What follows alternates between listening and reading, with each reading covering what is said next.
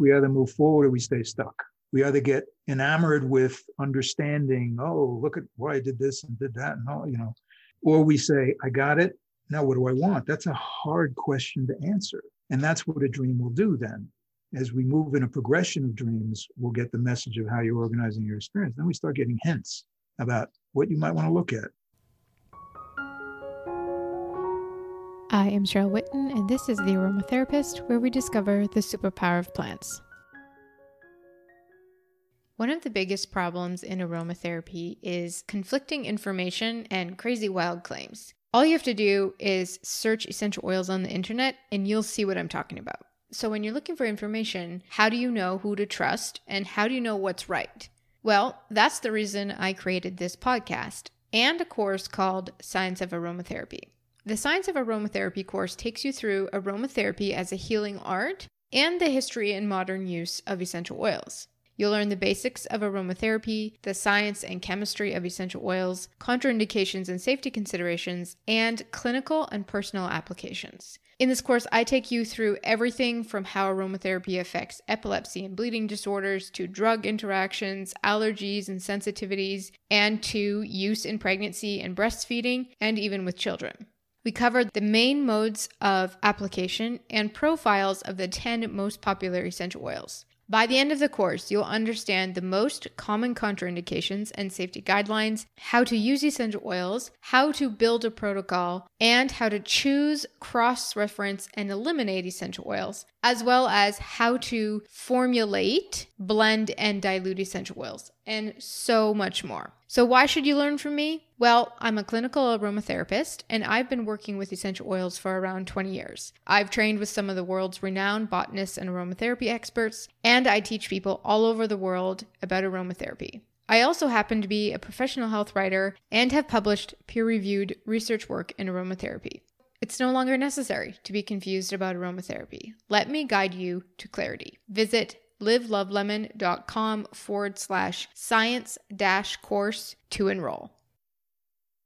My guest today is Will Sharon, who describes himself as the coach who works with dreams. And Will started out his career working in psychiatric hospitals as a teacher in a children's unit, and then went on as a unit chief for an adolescent service and got his clinical degree in social work and worked as a therapist at the Veterans Administration. And during that time, he worked with dreams and experienced the healing power in people with severe trauma. After 13 years, he decided to experience life in a different way and explored a number of different careers. He worked in acting, went to law school for a year and a half before realizing that he didn't want to argue for a living, and started a career in telecommunications where he landed a job on Wall Street in the IT department of a brokerage house. And from there, he had a long career in the corporate world, working for some really big name companies like E.F. Hutton, J.P. Morgan, McCann World Group. And then in his 50s, he was fired for the first time of his life for no cause. He spent several years trying to get back into a position like the one he had, and in the process lost everything that he had worked for.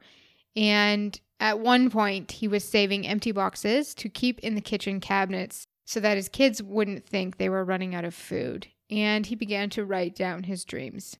And they informed him of a larger purpose which felt insufficiently vague at a time when he was struggling for survival, but they kept him going. And so finally he gave up trying to enter the corporate world and became what he says is probably the oldest personal trainer in Manhattan. And he helped people get back into their bodies. From there, he entered a coaching program and became certified as a coach, where he now works as a coach who works with dreams. So I had a really interesting conversation with Will, and when we finished chatting, I kept thinking about our conversation for a really long time. I really wanted to talk to Will because of his very practical take on dreaming and understanding that this is part of our psychological experience in a way that we don't necessarily understand, and can be just another way that we experience ourselves and work through life and all of the things we encounter. And so this conversation was extremely fascinating for me, and so I hope you enjoyed it as much as I did. Without further ado, Will Sharon. Hi, Will. Welcome to the show. Thanks so much. I really appreciate being here. Can you tell us a little bit about your background and how you became involved in holistic health? Well, as a young man, I talked my way into being a teacher in the children's unit in a psychiatric hospital in Manhattan, not really knowing anything about what I was doing at all. And that I thought was going to be a year or two, and it turned into 13 years and a clinical master's degree. And then I got involved at the VA clinic in Manhattan, working with a lot of guys who had come back from Vietnam and were really not adjusting very well. And it was at a time where we didn't know anything about PTSD. That was not a diagnostic category. So in the beginning of this, for me, I was immersed in a tremendous amount of pathology. And the way we could define that pathology is to say, these are people who had a really tough time navigating, the mundane world. They were not functioning. And when that ended, and there's about a 30-year period in my life that's not relevant to where I went into the corporate world, et cetera. When that was done, I was not old enough for health insurance and thought, well, best thing to do is to stay healthy. So I became probably the oldest personal trainer in Manhattan. And I spent 3 years getting people back into their bodies. And it was an amazing experience in terms of what happens to people emotionally when they reconnect with their physical being. And so that started to kind of play in my mind. I mean, I was working one-on-one and I thought, well, maybe I'll go back and recertify my master's. And I discovered it would take me more than 2 years to recertify my master's. So somebody said, don't do that, get a coaching certificate, which I did. Now, all kinds of issues with the coaching world. But one of the things that I found really interesting was there is this fundamental idea that says we are naturally whole, creative, and resourceful. In other words, the answers are within us, right? That was a big shift in my work because when I was working with dreams at the VA, I was, quote, interpreting dreams, which means I was taking somebody else's experience and telling them what it meant. And I, in retrospect, I wasn't doing a very good job of it. But it's not a job that should be done, right? It's my job now is to help people understand what they're talking to themselves about. And so that shifted my work a lot. And then as I became a coach, I started teaching other coaches how to work with dreams because, I tend to take things literally. If we're naturally whole, wholeness is 24 hours, not 16. We dream. So that's just another experience that we have. And I guess I taught for about 3.5 years. I just finished up this year. I think I'm going to transition into something else. But that's been sort of the arc of how I got to where I am, which is really trying to talk to people about this experience they have as ordinary. Dreaming is ordinary. It's part of your day if you want to pay attention to it. I love that. I love that you've gone sort of from that telling role into the guiding role. And I think that in any work that you do in health and practitioners, that's an important shift. Understanding that you can't fix people, you just have to help them fix themselves because that's literally what our bodies do is heal themselves. And we just need to, get through our own experience. So I love that. And I appreciate what you were saying about working with the veterans before we really had understanding of PTSD. And I'm so interested in how you're using dreams as part of that therapy. And so dreams are something that we've always, sort of had a mystical element to. And there's always been sort of a view within them in many traditions that they're sort of visions or we have meaning in our dreams. And I think we still ask that question, why do we dream? And psychology research says that they're either useless, they don't do anything, we don't really know why we have them, they mean nothing, or they're a way of resolving our emotions and experiences. So why do we dream? Why do you feel that we dream? Well, okay. So let me come at that a couple of different ways. First of all, in the modern era, we have these two words, subconscious and unconscious. And as I started teaching, and I had been a therapist, right? I realized, wait a minute, I don't really know the difference between these two words. Why do we have these two words? Turns out a guy named Pierre Genet came up with this term subconscious, right? And when you read his definition, it seems to me that what he did was conflate cognition, thinking, with consciousness. And so if you couldn't think about it, it was, sub means less. It was less conscious. And then he got in a fight with Freud, who he accused of plagiarism. And Freud said, well, the hell with you, it's unconscious, and came up with the usual Freudian thing, right? So in a way, for the last 100 years or so, we've been driven a little crazy with this idea that our consciousness is fractured into these various buckets of whatever, right? Mm-hmm. So one idea would be to say, well, maybe that's not useful anymore. Maybe we should see ourselves as conscious beings. The universe is conscious. We have a whole area of physics that talks about that, right? So if we are conscious, then there is a range of experience in that consciousness that allows us to access it. So, for example, I have a lot of artists who are clients, right? Well, they have become aware of an aspect of their consciousness that allows them to see the world in a particular way. They see a world in a particular way. I don't. I'm not an artist, right? Okay. So why do we dream? Well, in a way, it's a funny question. It's like, why do we breathe? Why do we see? Why do we? I don't quite know how to answer that question other than to reposition it and sort of say, well, why wouldn't we dream? Right. This is part of our experience as human. And it's no different than, so let's say you meet somebody for a cup of coffee you never met. You figure it's going to be half an hour or whatever, right? And it turns into 4.5 hour conversation. And that conversation lives in you for a week, 2 weeks, maybe years, who knows, right? Mm-hmm. And you go back and you revisit that conversation, right? Well, in a way, that's the same thing we can do with our dreams. They are half a conversation spoken in a different language that we can revisit and allow those dreams to inform us without having to, quote, decide, unquote, what they mean. Meaning is a cognitive function. We take something that's been created in a completely different way and we insist that it has meaning. And when we get the meaning, we discard the experience. Right. We don't need it anymore, right? So the answer to your question, I guess, is what I said is like, why wouldn't we dream? Why wouldn't we cry? Why wouldn't we laugh? It's who we are. Another level of being, essentially. Yeah, right. So what happens when we're dreaming? What happens in the brain? What happens? There's so little we really understand about it, but for those who maybe aren't familiar, can you speak to a little bit about that? Sure. There's been a lot of research on this thing called REM sleep, rapid eye movement. Okay. And initially, the thinking was that we dream when we have this rapid eye movement. And it's important to know, well, how do we know that? Well, what happens is they take you into a lab and hook you up with a bunch of electrodes. And when you go into REM sleep, they wake you up and they say, are you dreaming? And you go, yeah. And they go, okay, great. Now we have the correlation. I'm not so sure. But here's something that's really interesting that I discovered a couple of years ago. There's a guy named Meyer Krieger, and he's from the Yale School of Medicine. And he is a pretty big deal in the rapid eye movement experimentation and all that stuff. I don't know why he decided to do this, but he decided to look in another part of the body. And I'm gonna read what he wrote.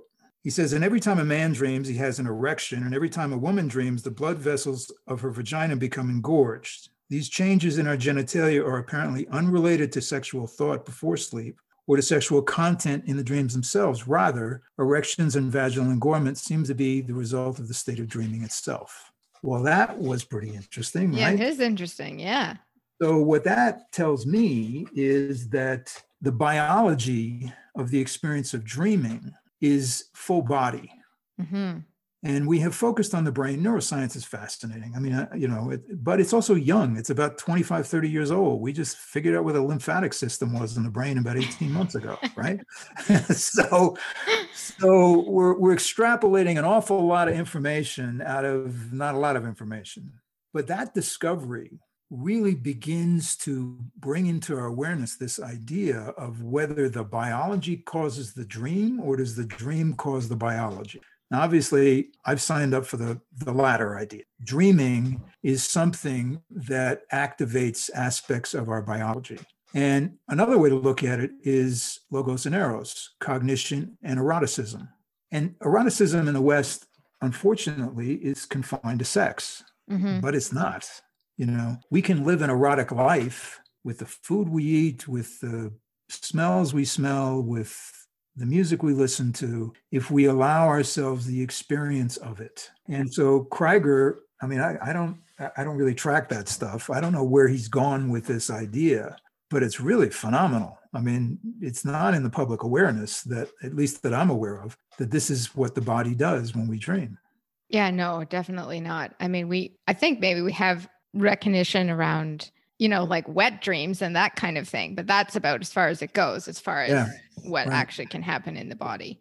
So how does it relate to then the body experience to trauma and PTSD? Because dreaming can be a really big part of those states of mental health and can be a really sort of tough experience. So how does that relate to that? And, the trauma and triggers maybe that you might experience that affect dreaming. Okay. If I sort of look at the bookends of my life where I worked with a lot of pathology initially, and now I work with what, for lack of a better term, we could call high functioning adults. Okay. Mm-hmm. People who are in the world who are not dealing with the fundamental issues of how to be in the world. So there are different approaches. So what I'm going to talk about in terms of PTSD and trauma is not something I do today, but I've spent a fair amount of time looking at. And there's a movie that Tim Ferriss sponsored. It's an Israeli documentary where they use MDMA with people who have PTSD.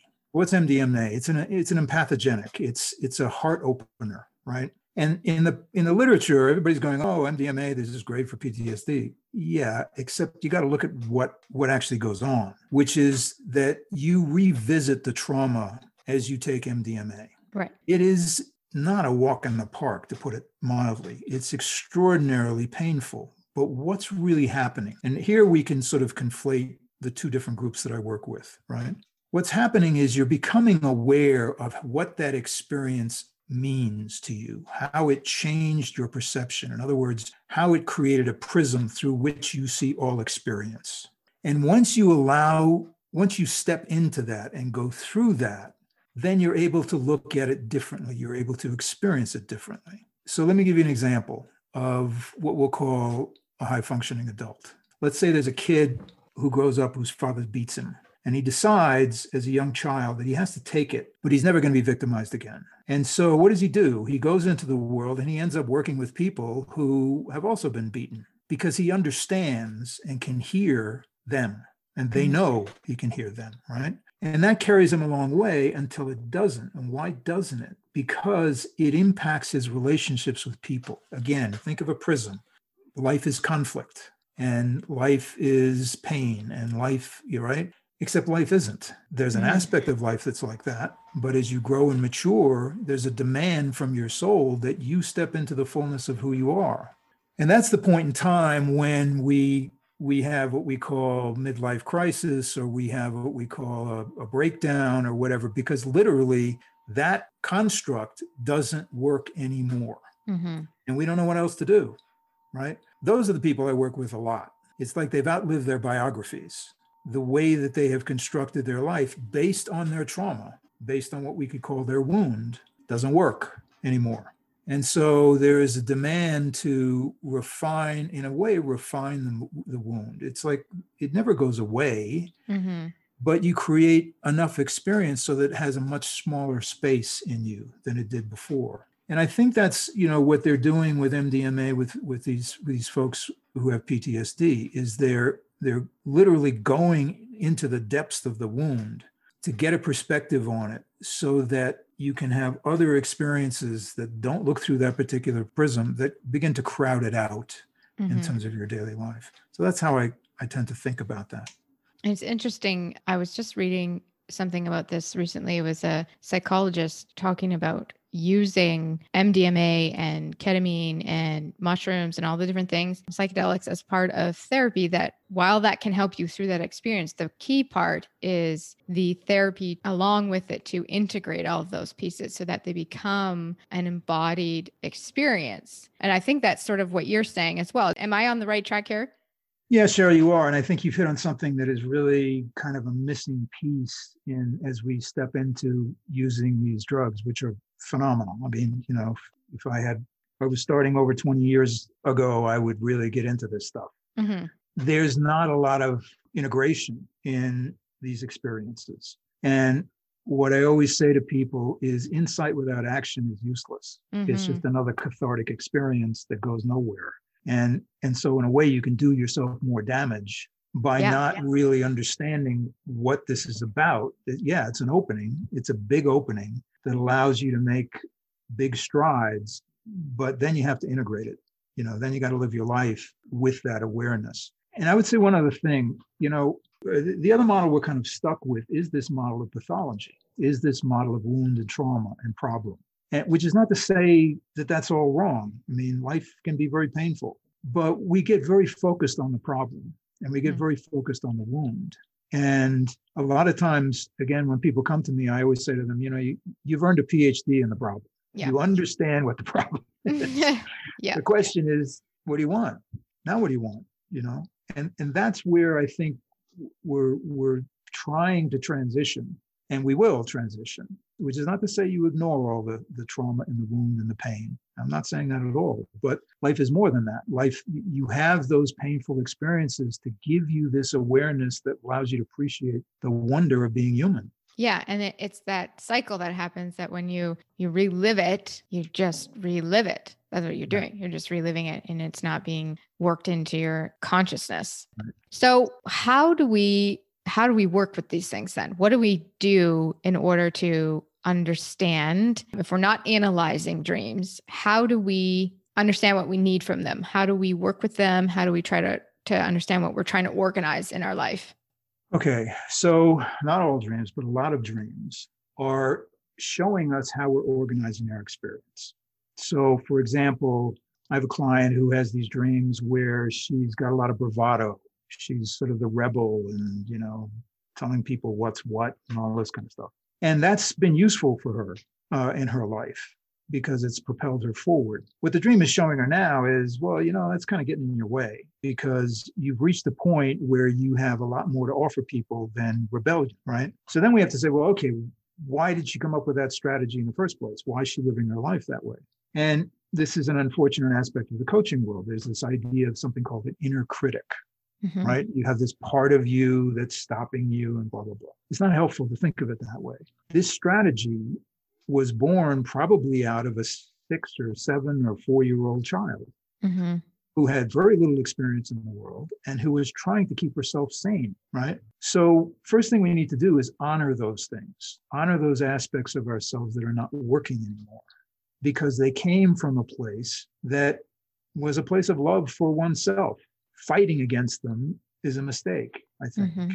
So we learn about them, we honor them, and then we literally have an interior conversation that says, I get why you did that, and I'm grateful you did that, but I don't need that anymore. I'm okay, I'm safe. So that we can develop new strategies. And that's always we've sort of been talking about this. That's the point at which we either move forward or we stay stuck. We either get enamored with understanding, oh, look at why I did this and did that, and all, or we say, I got it.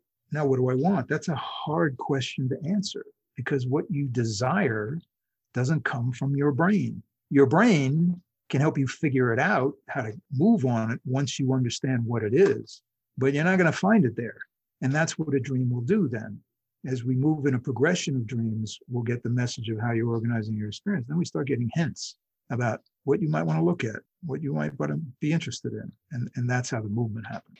And I see what you're saying about where we get stuck with analyzing as well and trying to interpret things because we try to decide what we want from our brain, but that's not how it works. Right. It's not. It'd be great if it was, but it isn't. No, exactly. Exactly. So there's very little that we understand, and we've been talking about that already, but about the brain, and we don't know really about the mind, and we really don't understand very much about consciousness. So rather than trying to interpret them, you talk about, as you've been saying, about them having them live in us. So how do we actually really embody them then? How do we go forward and sort of embrace that into ourselves? Because it's a sort of a abstract idea. Like for someone who's used to analyzing, how do we get out of that state? Okay. So let's extrapolate from Krieger's discovery. So now we know there's 2 places in the body that dreams seem to affect. There's another guy, he's Australian, and he wrote a couple of books, something called MBIT, Multiple Brain Integration Techniques, terrible name. But what was he doing? He looked at the brain and he came up with, I think, 7 or 8 criteria of what a brain embodied, certain kinds of cells and chemical reactions and neural pathways, all this stuff, right? Then he started looking around the body. Where else do we have this? Well, it turns out we have a brain in our heart. We have a brain in our gut. And after he wrote the book, he discovered we have a brain in our genitalia and a brain in our skin. So first step is becoming aware that you are informed through this physical body in a whole variety of ways. That's physical. That's science. That is a fact. Mm-hmm. That this experience of being human in terms of the physical aspect of it comes from a whole bunch of different places. I just stopped eating wheat about 2 weeks ago. Oh, how's that going? It's great. My body is going, thank you. Yeah. Mm-hmm. Right? Because I'm being informed. This is good. Don't do that anymore. Mm-hmm. Right? Yeah. So that's sort of, again, that's a physical, scientific answer to embracing this experience that's not stuck in our heads. And let's just acknowledge it's not easy in the culture we live in to give validity to something that we can't think about. Mm-hmm. We are so stuck in this idea of thinking. I mean, I have a sign over my desk that's got profanity in it, but I'll clean it up. It's from Bob Dylan. He says, thought will F you up every time, right? Yeah. So it's literally talking to ourselves about the science that is available that's telling us that our experience is not just this cognitive function. The other thing I want to say is, we have this idea that the ancients had this mystical thing, right? Mm-hmm. I'm not so sure they thought it was mystical. I think we think it's mystical, right? I think they thought it was life. This was like how it worked. So we have this idea of precognitive dreams, right? Interesting term, before thinking. It probably would have been better uncognitive, like not thinking, right? Uncognitive dreams. And what are they? They are when you dream about something that happens in the future. So mothers do this a lot. They have a dream about their kid went in the hospital and they wake up their kid's in the hospital. If you think about it from the standpoint that we are involved in what we call linear time, right? One thing happens after another, after another, after another. Mm-hmm. And so Einstein tells us, reality or linear time is an illusion, albeit a persistent, right? Mm-hmm. So this idea that one thing happens after another, after another, after another is not really true. We all operate as though it was true, and we'd have a hard time if we didn't. But there are other aspects of time where you literally, from the aspect of linear time, borrow from the future. And people get a little nutty, including me when I first started doing this. It was like, yeah, I'm not so sure. That seemed a little weird, right? Mm-hmm. It's just happened enough so that, it happens. It's true, right? Mm-hmm. So the question is, what do we do with that? And it gets back to you, well, how do we deal with this, right? Well, what we do with it is we go, okay, that's an aspect of my experience. I can't force it. I can't go, okay, is the stock market going to go up tomorrow? Can I have a dream about that? Probably not.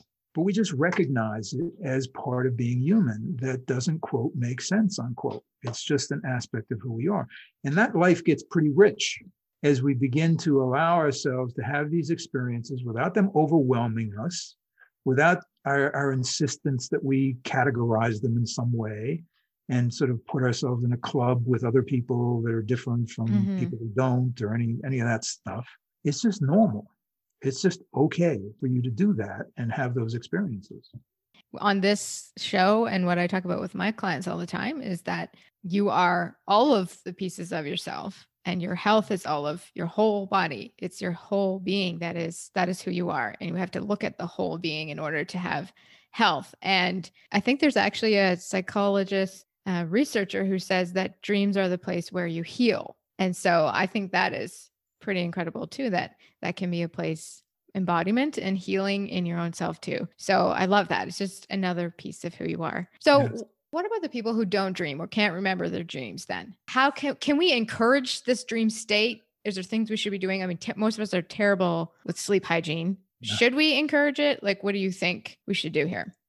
Well, it's free will. It's a choice like anything else. I mean, when people tell me they can't remember their dreams, the first thing is, what are you trying to remember? Right. Right. And so one way to think about it is, well, you're trying to remember half of a conversation spoken in a different language. That's what a dream is, right? Mm-hmm.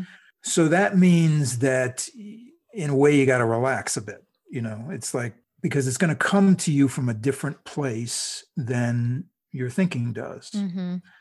And one of the enemies of remembering your dreams is your alarm clock. Because what does it do? It just jars you into this state of waking. And look, some people got to have them, right? Yeah. They got kids to get up and all that kind of stuff. But if you don't have to, if you have a partner who can get up or whatever, just don't use an alarm clock. And when you wake up, don't move.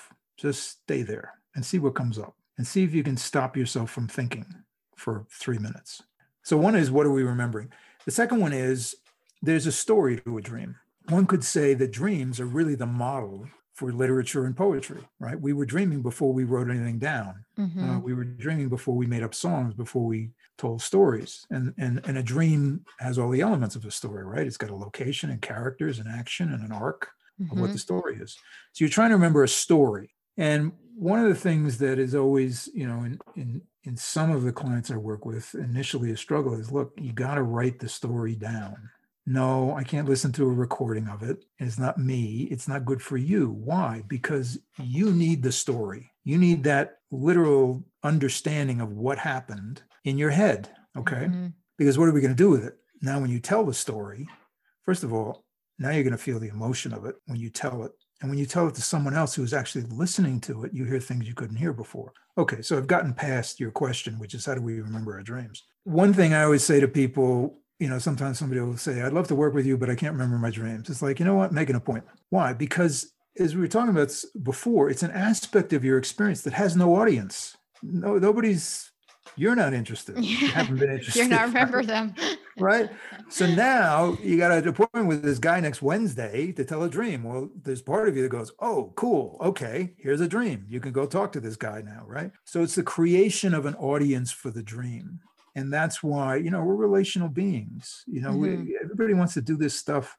I always remember this Brene Brown story where she talks about vulnerability. And this guy comes up afterwards and he goes, yeah, I'm going to try this vulnerability thing out on my own for a while and then see. And it's like, no, dude, that doesn't work. It doesn't work like that. It's the same thing with a dream. It's like, it's an experience that requires a human communication, the telling of the dream, the telling of the story. And by the way, you don't want to tell a dream to somebody who doesn't want to hear it. Don't do right. That. Yeah. So it's those things. It's audience. It's what are you trying to remember? Which sounds like, well, I'm trying to remember my dream. Yeah, but there's more to it. You're trying to remember literally something you're telling yourself, but in a different language. That's what you're trying to remember. And if you have that in your head, and then yes, a pad and a pen by your bedside is useful. You make notes. I usually dream 2:00 in the morning, something like that. I make notes. I get up. I have a dream book. I write it down. You ritualize it, and they come. I have to say, I experimented with my dreams as well and done the recording the dreams. And I know that when I start to record them, I have more dreams. It's like that active, I think it's, actually physically writing it too is like, that's an action. Yeah. That's a feeling in your body. You're putting it two things together there. But also I definitely noticed that I had more dreams, way more dreams as soon as I started recording. Yeah, absolutely. Well, thank you so much for your time, Will. It was so great to talk to you. And That was fun. Love this conversation. I find it so fascinating. So for our listeners, where can they learn more about you and more about your programs? Probably the best thing is my website, which is my name, willsharon.com. There's a library of videos, probably, 50, 55 videos on there, and my Instagram posts. And there's a whole page about how to work with me. And so that's the best place to go. Beautiful. Well, we will link that up in the show notes and they can head over there to find you. So thank you so much for being here. It was wonderful to have you. Pleasure. Thanks. All right, beautiful people. Thank you so much for listening today. If you feel so inclined, please subscribe, rate, and review this show. For show notes and more information on essential oils, please visit livelovelemon.com/podcast. And we love to know what you're up to and how you're using your essential oils. So head over to Instagram and find us at the Aromatherapist Podcast. My name is Cheryl Witten, and I am your aromatherapist.